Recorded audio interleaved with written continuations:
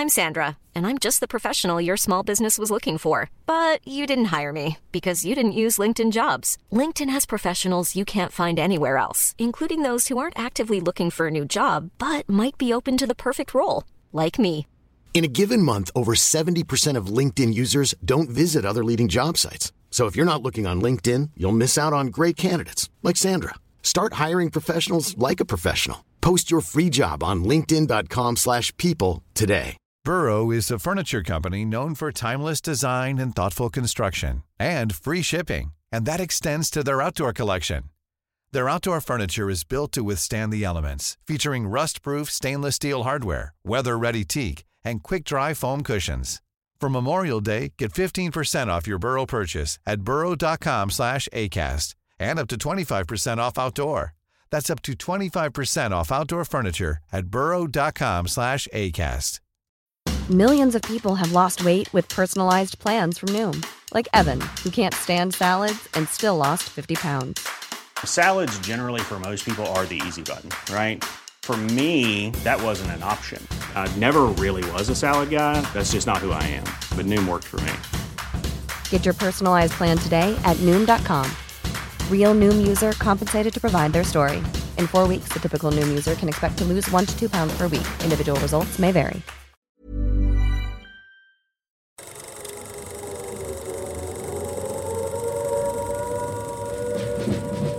Welcome to the Fighting on Film podcast, the podcast all about classic and obscure war movies, from the Normandy landings to the days of chivalry and swords. If it's been captured on film, we're going to try and cover it. I'm Robbie of RM Military History. I'm Matthew Moss of Historical Firearms and the Armourer's Bench.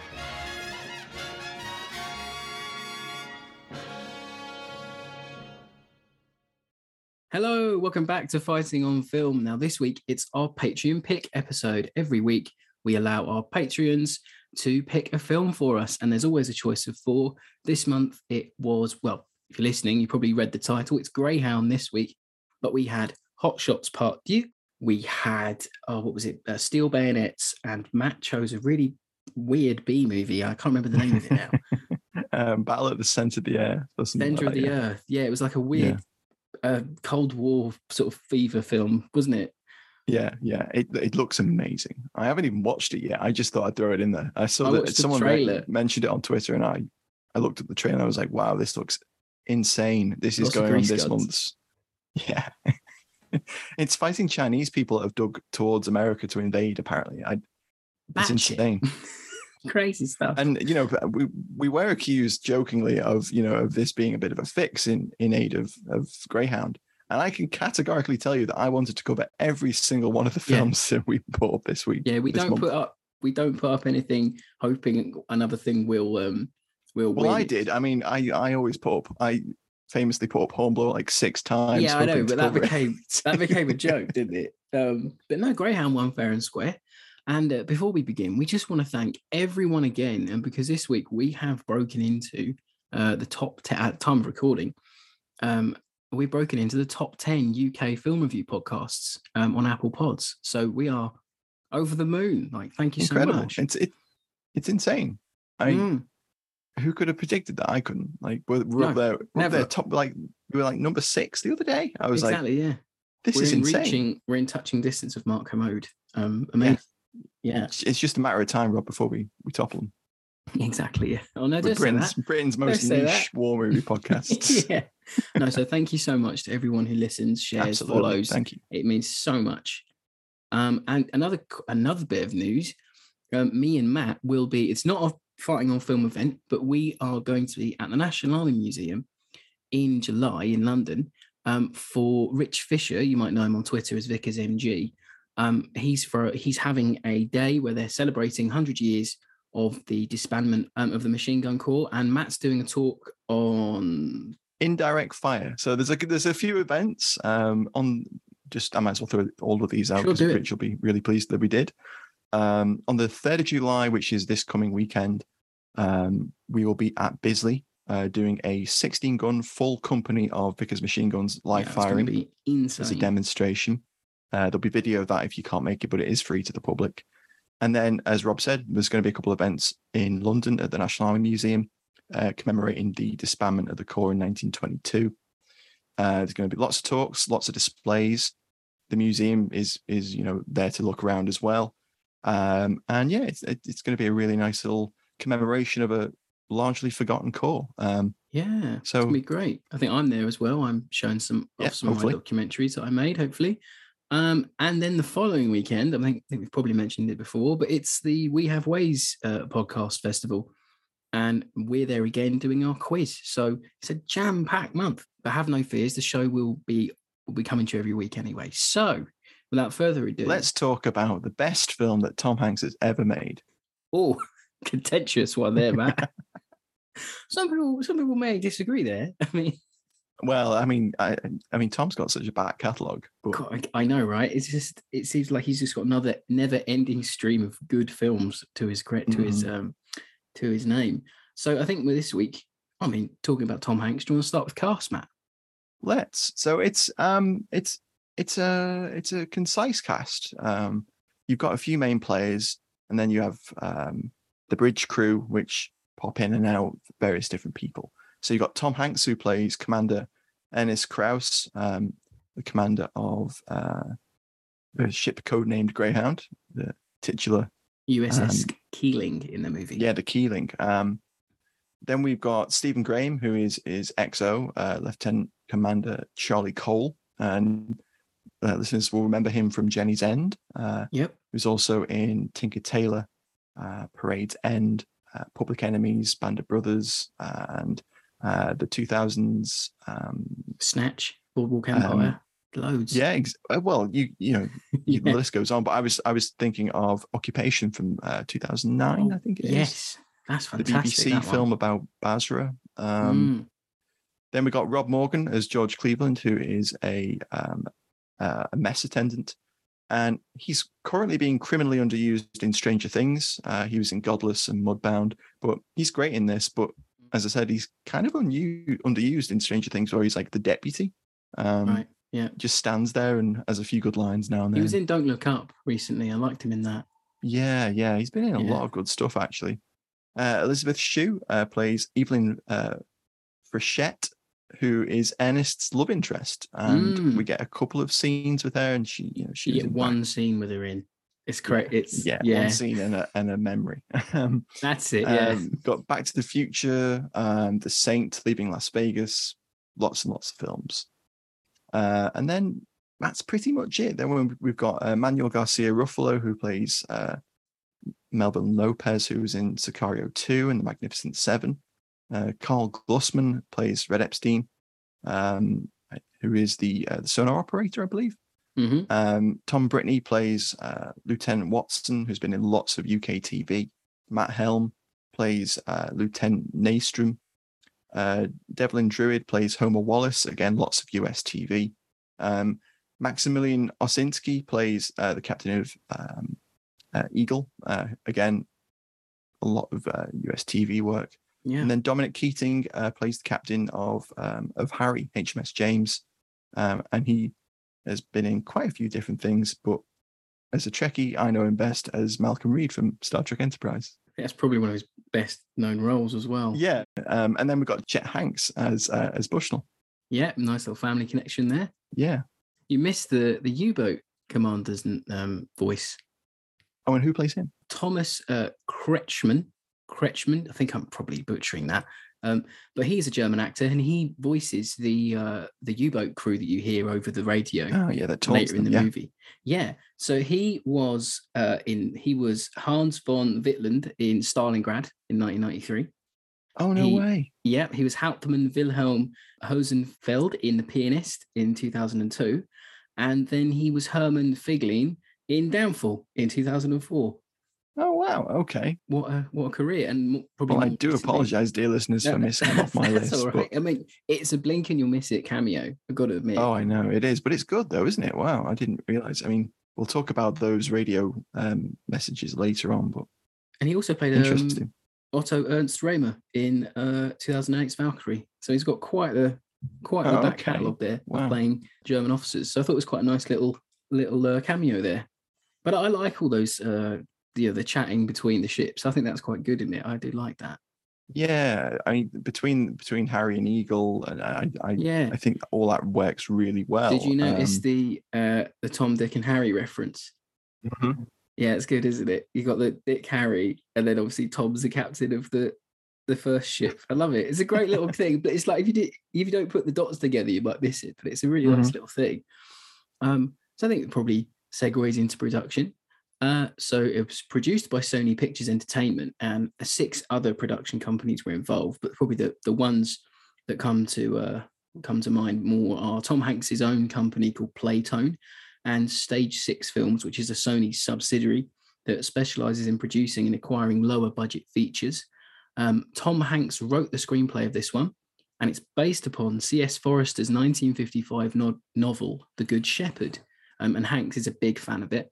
I think he's mentioned before, he mentioned in a press junket, it's one of his favorite books, if I remember rightly.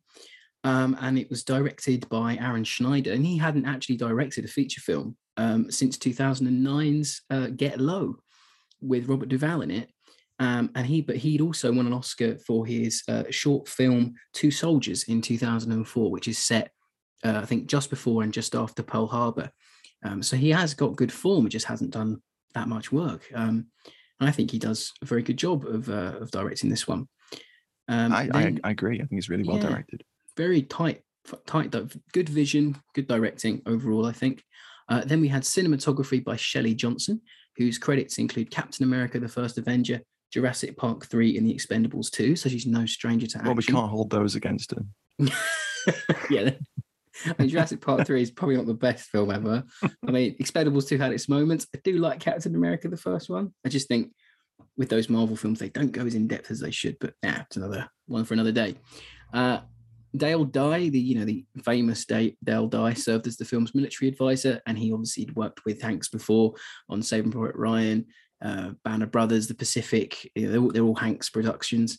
So it's obvious he'd get involved, and it all shines through. I don't think there's anything wrong with the historical accuracy in this one, really.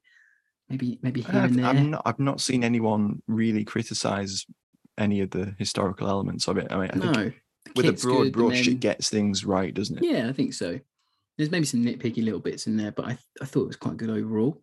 The movie itself was filmed in 2018, and elements that were filmed at sea, which I thought was a very nice touch, a bit like The Cruel Sea. They were shot aboard HMCS Montreal of the Royal Canadian Navy, and the last seaworthy flower-cast corvette HMCS Sackville was used as the model for HMCS Dodge, the call sign Dickie in the film. So it's really nice they took the 3D scans of that flower class and then put it in the movie. So it not only it's not just a from the ground. It looks model. So good though. I mean, we'll talk about that more later on, but yeah. Seeing them smash into the waves and stuff is beautiful. And then the production team also took 3D scans of the Fletcher-class destroyer USS Kidd, which was used as the model for Greyhound in March 2018. And the movie was filmed on a pretty modest budget of $50 million. And it was originally slated for a 2019 release, but then was pushed back to early 2020. And as we all know, what happened in 2020? We had a huge pandemic and the movie got pushed back and pushed back again, missed its theatrical window. And it looked like the movie, what was going to happen with Greyhound? Were they going to wait, maybe release it at Christmas time? No one really knew. And this is where Apple TV get involved. So they were launching their streaming service. I think it came out in the summer of 2020. And I think they had their flagship shows were like... There weren't many. Ted Lasso, I think, and they had like a cartoon as well. And then, Ted Lasso did well. It's a good series. But they stepped in and they saved Greyhound's bacon, really. And they reportedly paid $70 million for the streaming rights to the movie. So I'm sure Sony were very happy to make back their money. And the film was reported by Apple to have been, at the time of the opening, the biggest weekend for any show on its platform at the time of release. And an Apple representative told Deadline, the film turned in a viewing audience commensurate with a summer theatrical box office hit. Now, they don't give out the numbers, streaming services famously, but, I assume it's been a hit. And at the time of recording, it was reported in May that a sequel is in development by Apple Studios and part of a bigger deal with Playtone. I really, really, really hope they're going to adapt the ship. I hope so. I hope we get like a a CS Forrester follow-up. That'd be great. Maybe Royal Hanks Navy might focused. direct. Yeah, that could be interesting. Who would play the crew? That'd be really interesting, wouldn't it? You could do a whole episode on that. You get Stephen Graham back doing an English accent. That'd be so funny. That American guy's my brother. To be fair though, I think Graham's Brooklyn accent is pretty good, actually. Yeah, no, he does nail it. I mean, he's really solid in this. He's great at it. He's good in everything. He doesn't have a lot in there really. He's in the CIC. There's a few bits where in the wardroom, a couple of chats on the bridge, and whenever he does pop up, it moves things forward a bit, doesn't it? You get gives the a feel little like bit of he's done it progression to the before. characters. Yeah, it's nice, and he respects Krause a lot. You can tell, or is sympathetic to what he's doing. That they play off each other well. Never thought I'd see Hanks and Graham on screen together, but it's nice. And then we have I say retro review, but it's only 2 years old this week. So Hollywood Reporter's Ian Freer gave the film 3 stars, and he concluded his review by saying, "A serious, well-intentioned slice of World War II naval history, full of compelling detail and good action, but lacking the dimensions and dynamics to make you truly feel it." I don't know. I know you've got a couple of things that you've noticed about the film, and there's a couple of things that don't quite work for you. But for me, I think it works phenomenally well. I think as a tight, really purposed movie, I think it comes across as really competent, and it works. Yeah, I think it's good. I don't have any real qualms. I really like this film. I know some people.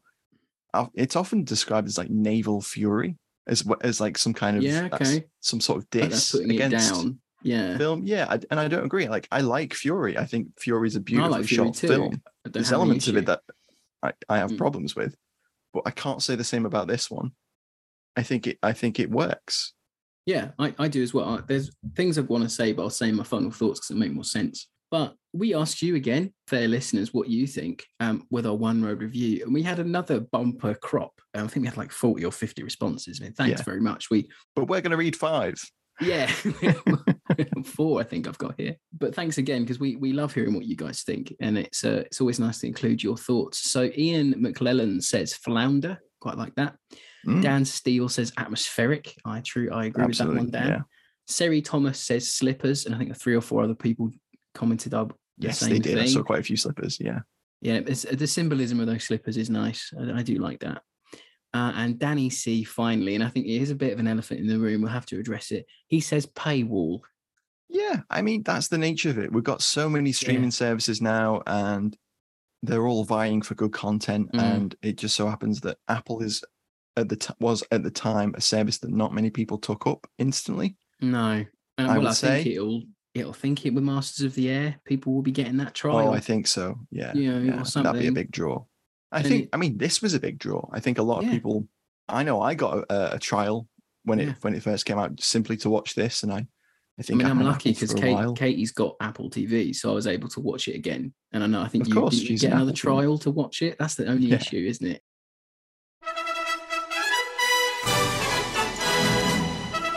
It's time for Alley Tally on Fighting on Film. If you've listened to the Enemy Below episodes, then you'll know that me and Matt are no naval experts at all. Absolutely not, no. Yeah, so someone could walk past in a feather boa, and I'd be like, "Oh, that's very accurate." Like, I wouldn't know.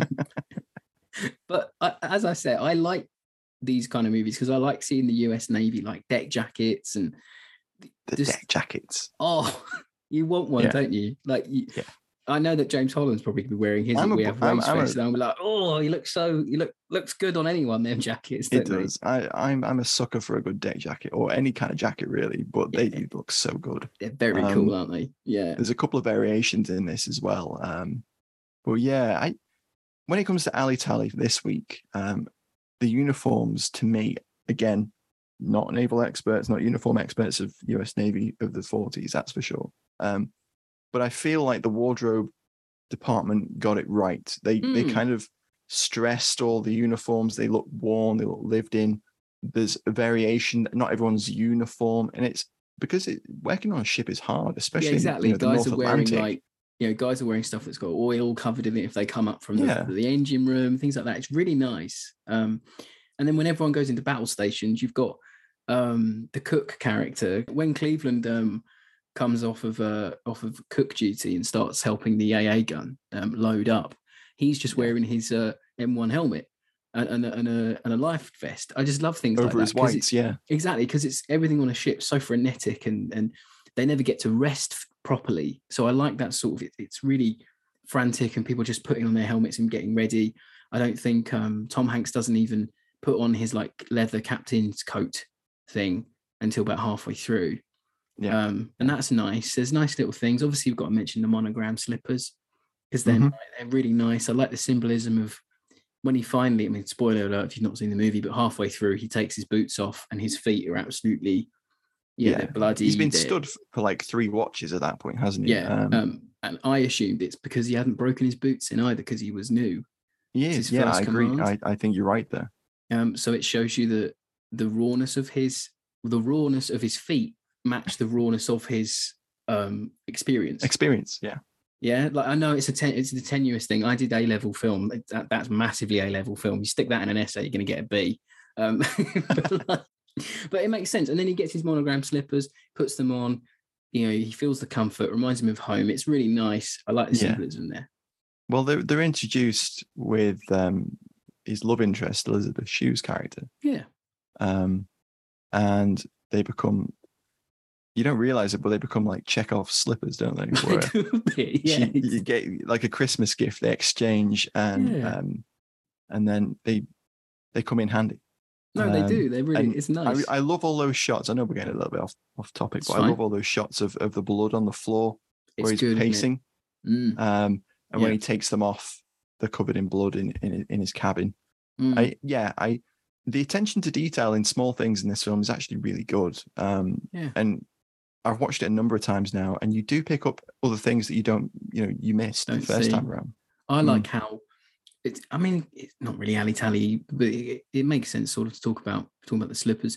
I like how colourful that sequence is when they're chatting in that hotel lobby. Yeah, the contrast is massive, isn't it? Really nice. And it's almost, because America obviously isn't as touched by the conflict on the home front, like there's no bombings and things like that of any real merit. So America at that time was quite vibrant, and we think of like the neon lights and things like that. So I like that. It's a nice little contrast because the rest of the film is very dark and very, you get the red lighting of the action stations. It's a very saturated color palette, but that bit really stands out. I like it.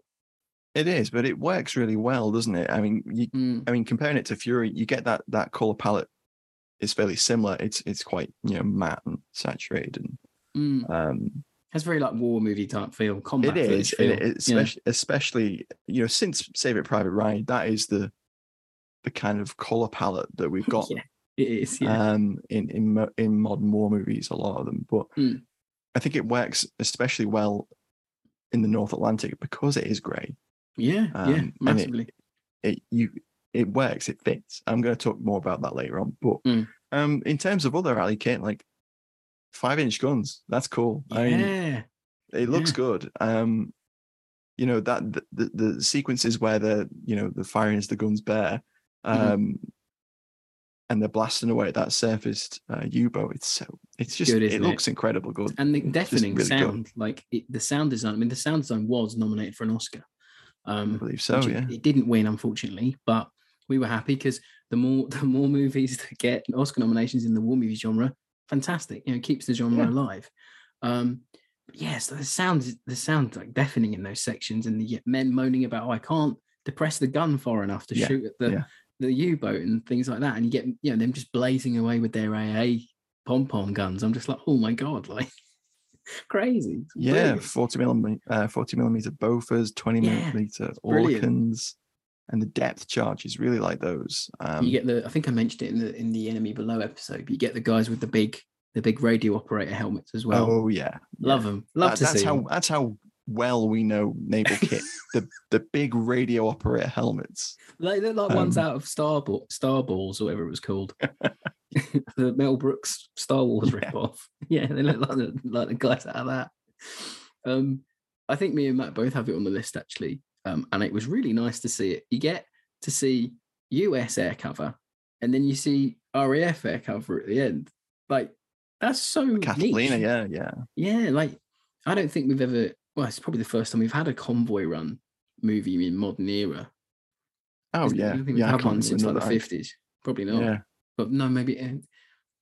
Yeah, because even The Enemy Below is not a convoy movie, is it? No. Not really, no.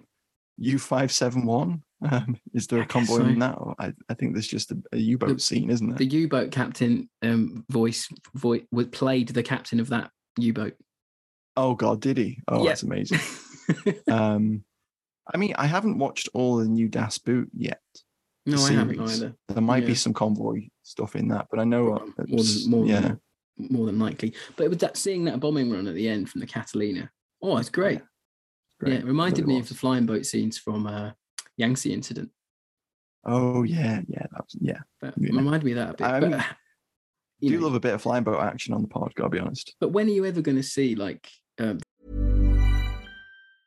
A lot can happen in the next 3 years, like a chatbot may be your new best friend. But what won't change? Needing health insurance. United Healthcare Tri-Term Medical Plans are available for these changing times. Underwritten by Golden Rule Insurance Company, they offer budget-friendly, flexible coverage for people who are in between jobs or missed open enrollment. The plans last nearly 3 years in some states, with access to a nationwide network of doctors and hospitals. So for whatever tomorrow brings, United Healthcare Tri-Term Medical Plans may be for you. Learn more at uh1.com. Hiring for your small business? If you're not looking for professionals on LinkedIn, you're looking in the wrong place. That's like looking for your car keys in a fish tank.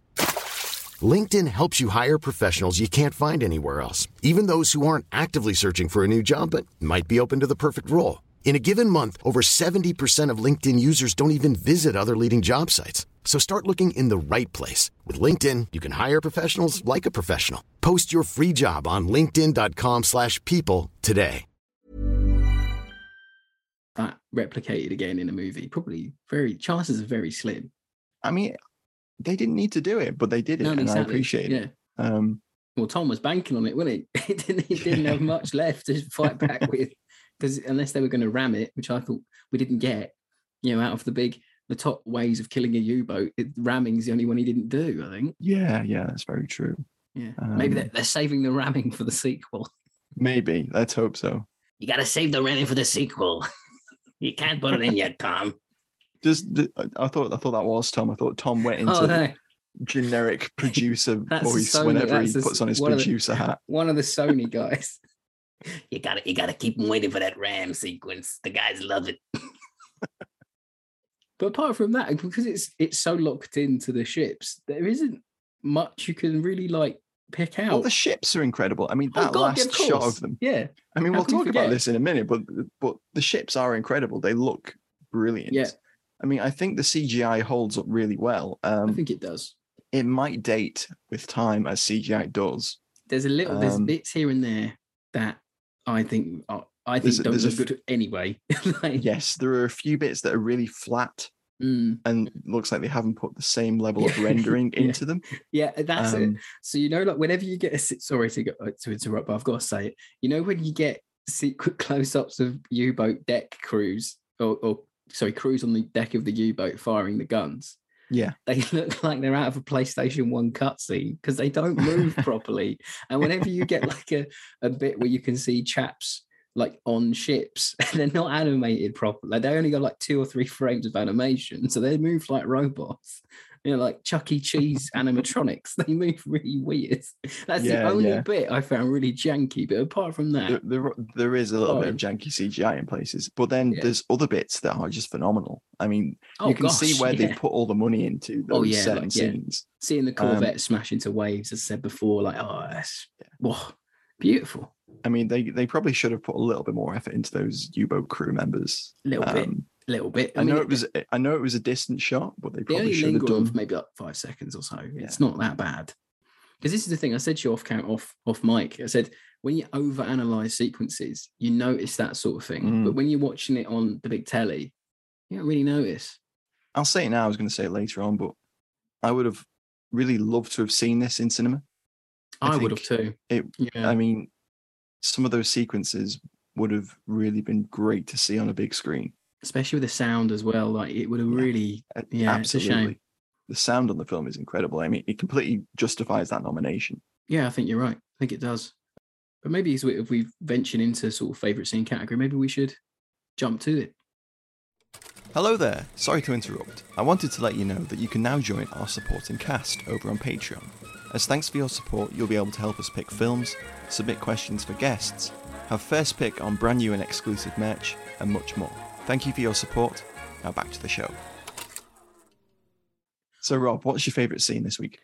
Really got to admit, and this is something that maybe I was going to say in final thoughts, but I say it now, because the movie is A to B, there's no C plot. There's no, will the engine room do up the bolt in time so the ship doesn't sink? There's nothing like that at all. No. It's literally just Tom Hanks fighting U-boats till the end. There's nothing more. There isn't even any like jeopardy with when the U-boat does get a deck gun hit on the it ship. just happens. I mean, I know it kills Cleveland.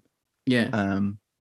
But there's no like, are we going to get this fire put out? Or exactly. There's a little bit of jeopardy with like we're running out of depth charges. And there's lots of jeopardy elsewhere with with other elements of the film we'll talk about in a moment. That convoy is like fighting for its life. Like, I mean that's enough jeopardy. Like, do we need more jeopardy? Yeah, exactly. Christ, like they've already lost a fucking fuel tanker.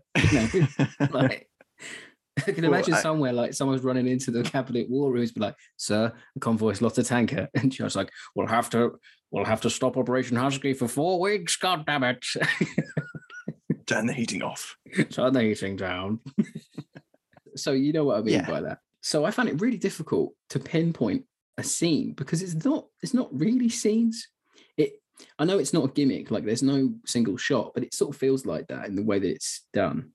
Well, it's shot over like 4 watches. Yeah, and it's like blocked off. One after another, yeah. So but they're extended sequences, and I found it hard to pinpoint. But there is one bit I really, really like. So going back to the CGI bit. Is it the hotel sequence? Could you imagine that? I like the train ticket you showed. That was really cool. A bit of Americana. No. I was like, I hope you can get a refund on that. Yeah. No, I like the sense of vastness the film shows and the sense of scale. So there's some lovely aerial shots where you see the vastness of the ocean and the relative size of that convoy, and showing how vulnerable they are, really, because it's the sea. You're on the top of it, they're on the bottom. You're alone in the vastness of the ocean. It's amazing to see it. But there's one bit that I really, really liked, and so Greyhound is blasting away at a surface U-boat at night, and Hanks, Krause, is directing the fire. And one of the crew off camera warns of a merchant ship dead ahead. And Greyhound, Hanks is like, quick, turn the ship. I forget what he says. Like hard to port or something. Hard to port, hard to starboard, something like that. Navy speak. So he says that. And you get the scale of the merchant ships compared to this little Fletcher-class corvette. Yeah. And it's only for a split second Tom Hanks looks up in awe at the size of this ship. And it just hit home to me how small the ships were. Yeah, defending the big ships. It's instant scale, isn't it? It's immediate. It's fabulous. And and they've also worried they're going to hit it, and you get these little sparks come off the side where Keeling does hit the ship. It's just it's maybe on screen for maybe 10, 15 seconds. But I really enjoyed it. And then I thought deeper about it after. And I think it's on one level, it's showing the scale of the job at hand to Hanks. Like it's not only like what they're doing, but it's like, look how big of a ship we're going to lose if I don't do my job properly. And I think, well, especially at the end where it's one of those ships is shown as like a troop ship.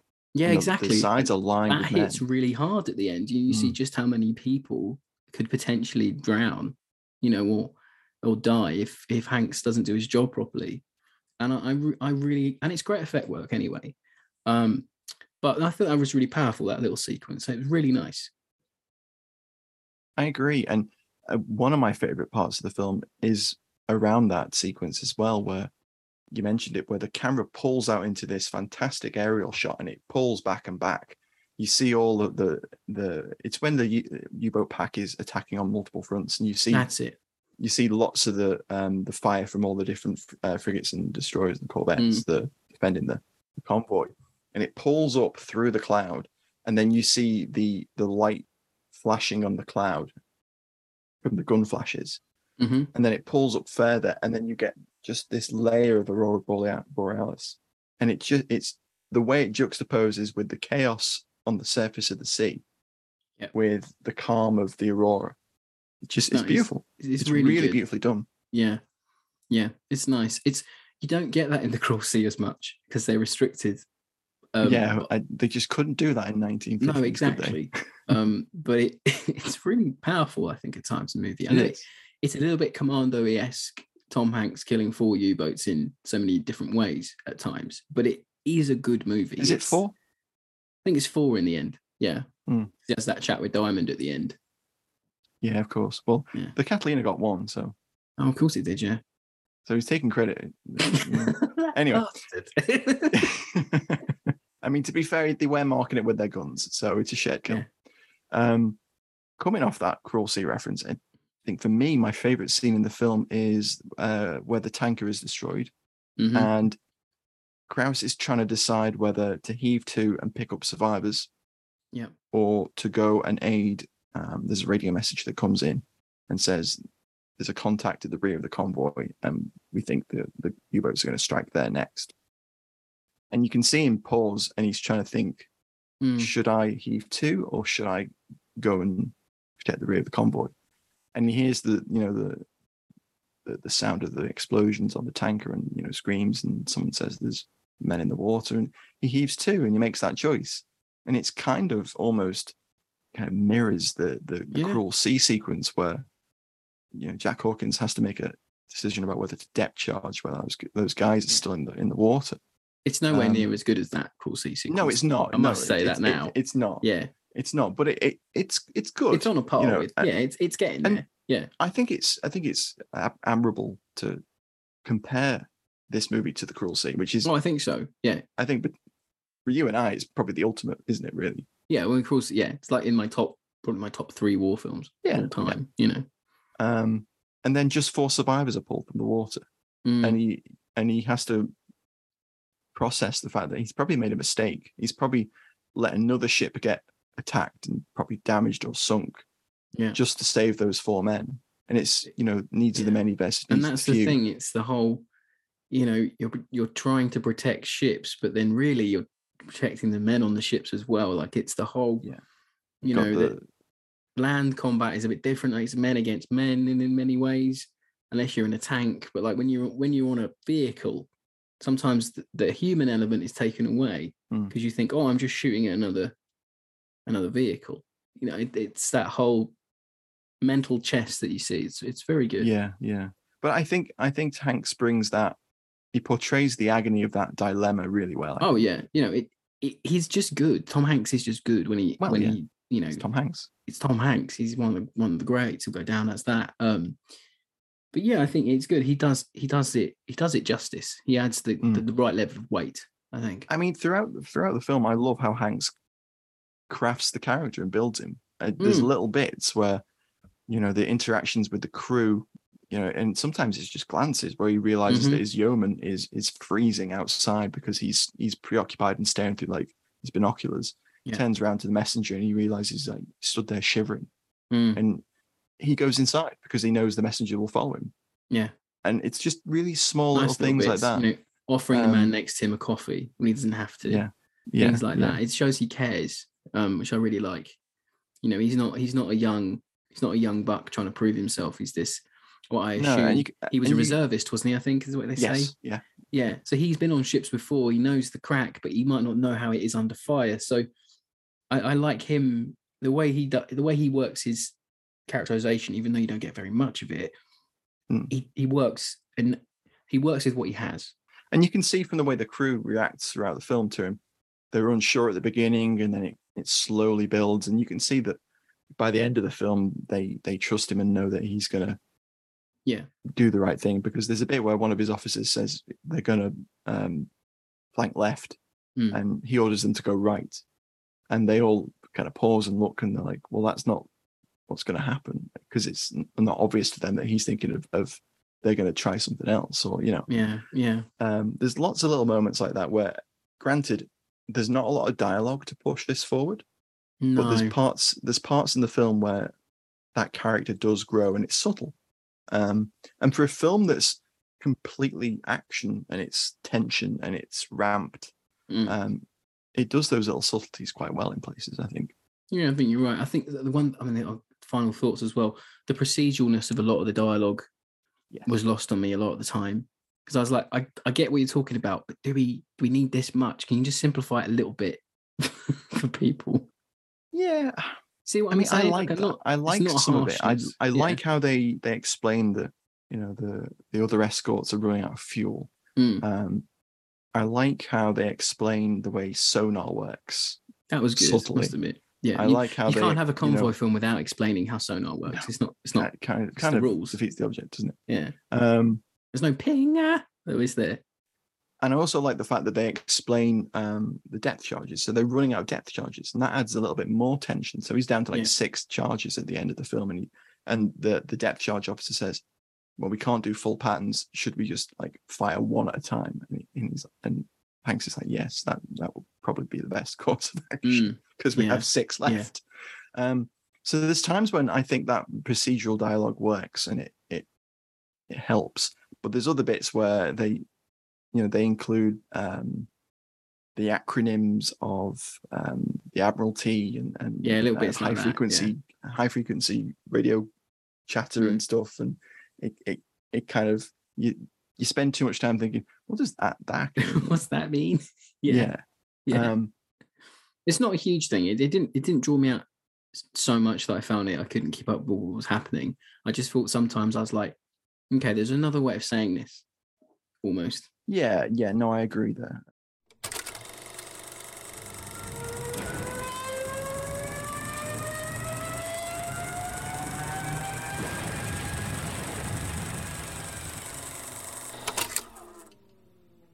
But if we're in final thoughts, I mean, for me, I love the introduction with the Churchill and Roosevelt sound bites. That's really good. Yeah, that is good. Set the scene really tightly, and then you're thrown straight into the convoy, which is another thing. You don't see land.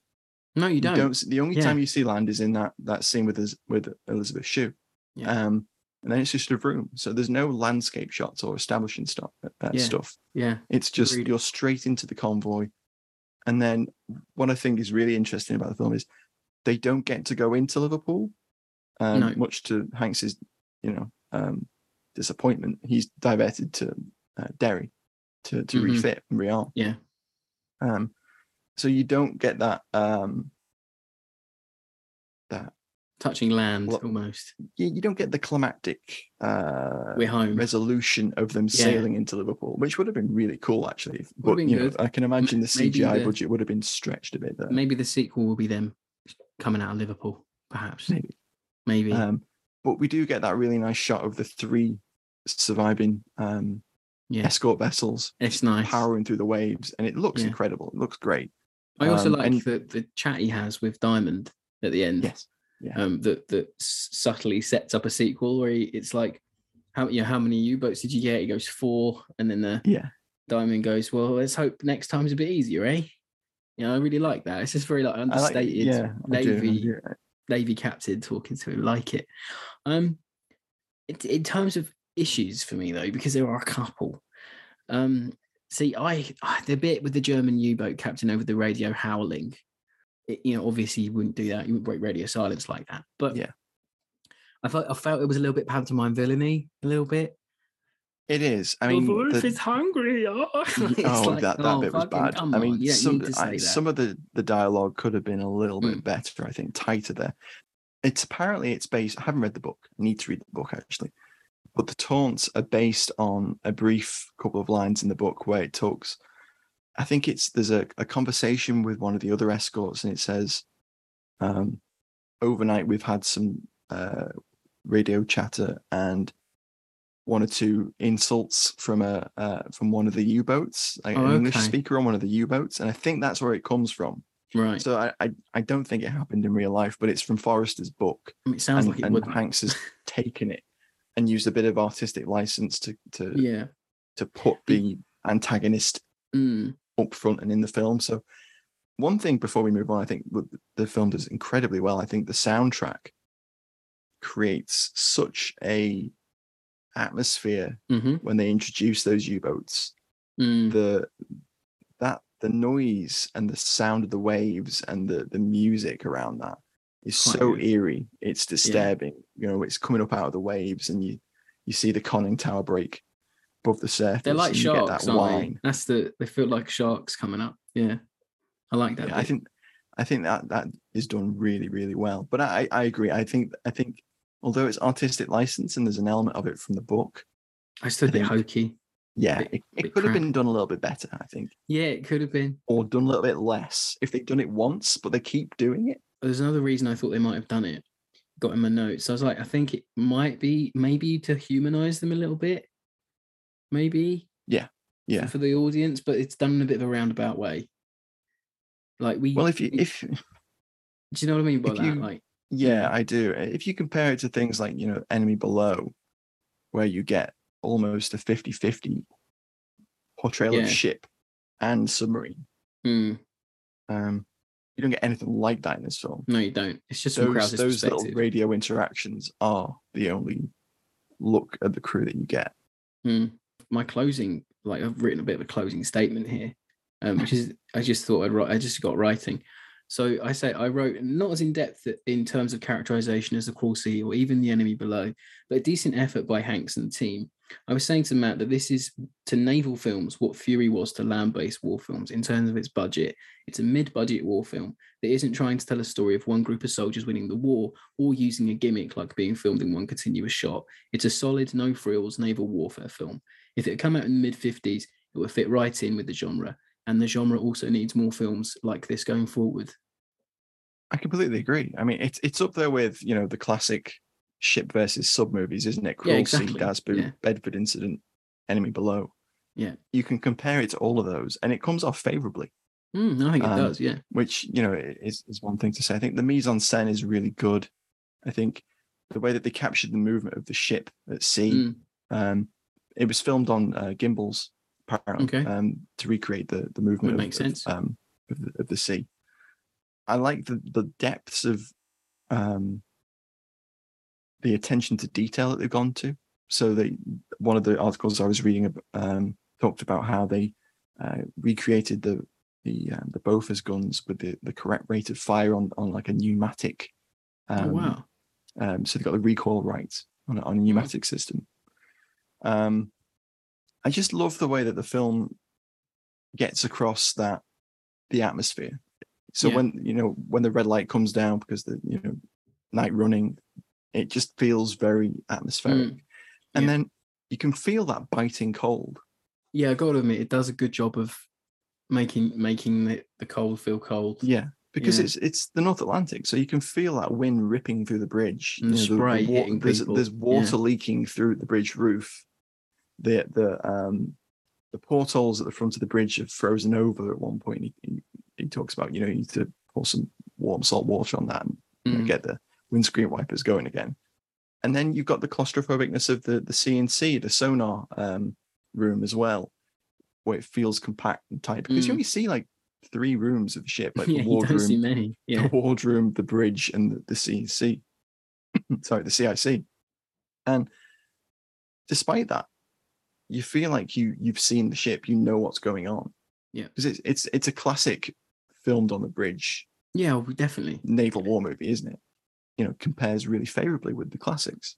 And as I said at the beginning of the film, I noticed things as I rewatched. So there is a little bit of depth to it, whereas it can seem like just a straightforward hour-and-a-half movie with a very focused plot. But there is nuances, there is subtlety in there as well with the the characterizations we talked about. And I think it just stands up as a really good war movie. I think it's good. It's if you can find it and watch it, I think it is worth it. But I agree. I agree completely with your points. Yeah, it's just I thought that it was interesting just to mention Fury there because this was shot for less money than Fury was. So Fury's got like an 80 million budget or 60 million. This was made for 50. So just to see what you can do on a budget like this was very interesting, you know. And then we get something like 1917, and we get something like Dunkirk, and their budgets are in the hundreds of millions. You don't have to be so epic and grand with your war film. No. You can tell a small story. As we've seen through the genre through the years, there are so many stories to be told and so many different ways to tell them. You don't have to go bombastic. You don't have to have gimmicks. And I'd welcome more small. Yeah, so would I. Which is why small stories. Why I'm hoping that a sequel would do the exact same, maybe just on a different ship, the Med or something. And it's another way of getting people into C.S. Forrester's work, because he's one of the greats. And I know from this movie that Greyhound got an audio book adaptation that came out in 2020. And I know it was reprinted as well, because you couldn't get copies for a while, or I found it hard to get one. Then they re-released it for the movie. So that's a good thing as well. And how often do you see convoy movies? Exactly. I mean, we say it all the time, but how often do you see Battle of the Atlantic films? Yeah. You really need a t-shirt with how often do you see written on, that. And I think we have wasted a thing where they say, like, people don't talk about the Battle of the Atlantic as much as they should because of how important it was. Oh yeah, pivotal. Yeah. And it's nice that Tom Hanks made a passion project that wasn't clearly like a vanity project. He clearly cared a lot about what he was writing, and the overall payoff worked really well for me. So there we go. That was Greyhound. Thanks again to our Patreons for picking this one for us. There'll be another Patreon pick coming up in July. Just keep your eyes peeled for that one on the Patreon. And as always, thanks for listening. You can find the entire back catalogue of the show on fightingonfilm.com. Maybe you'll have a FOF binge. Who knows? We'll catch you next week, everybody. Thanks for listening. Thanks, guys. Bye. Bye-bye.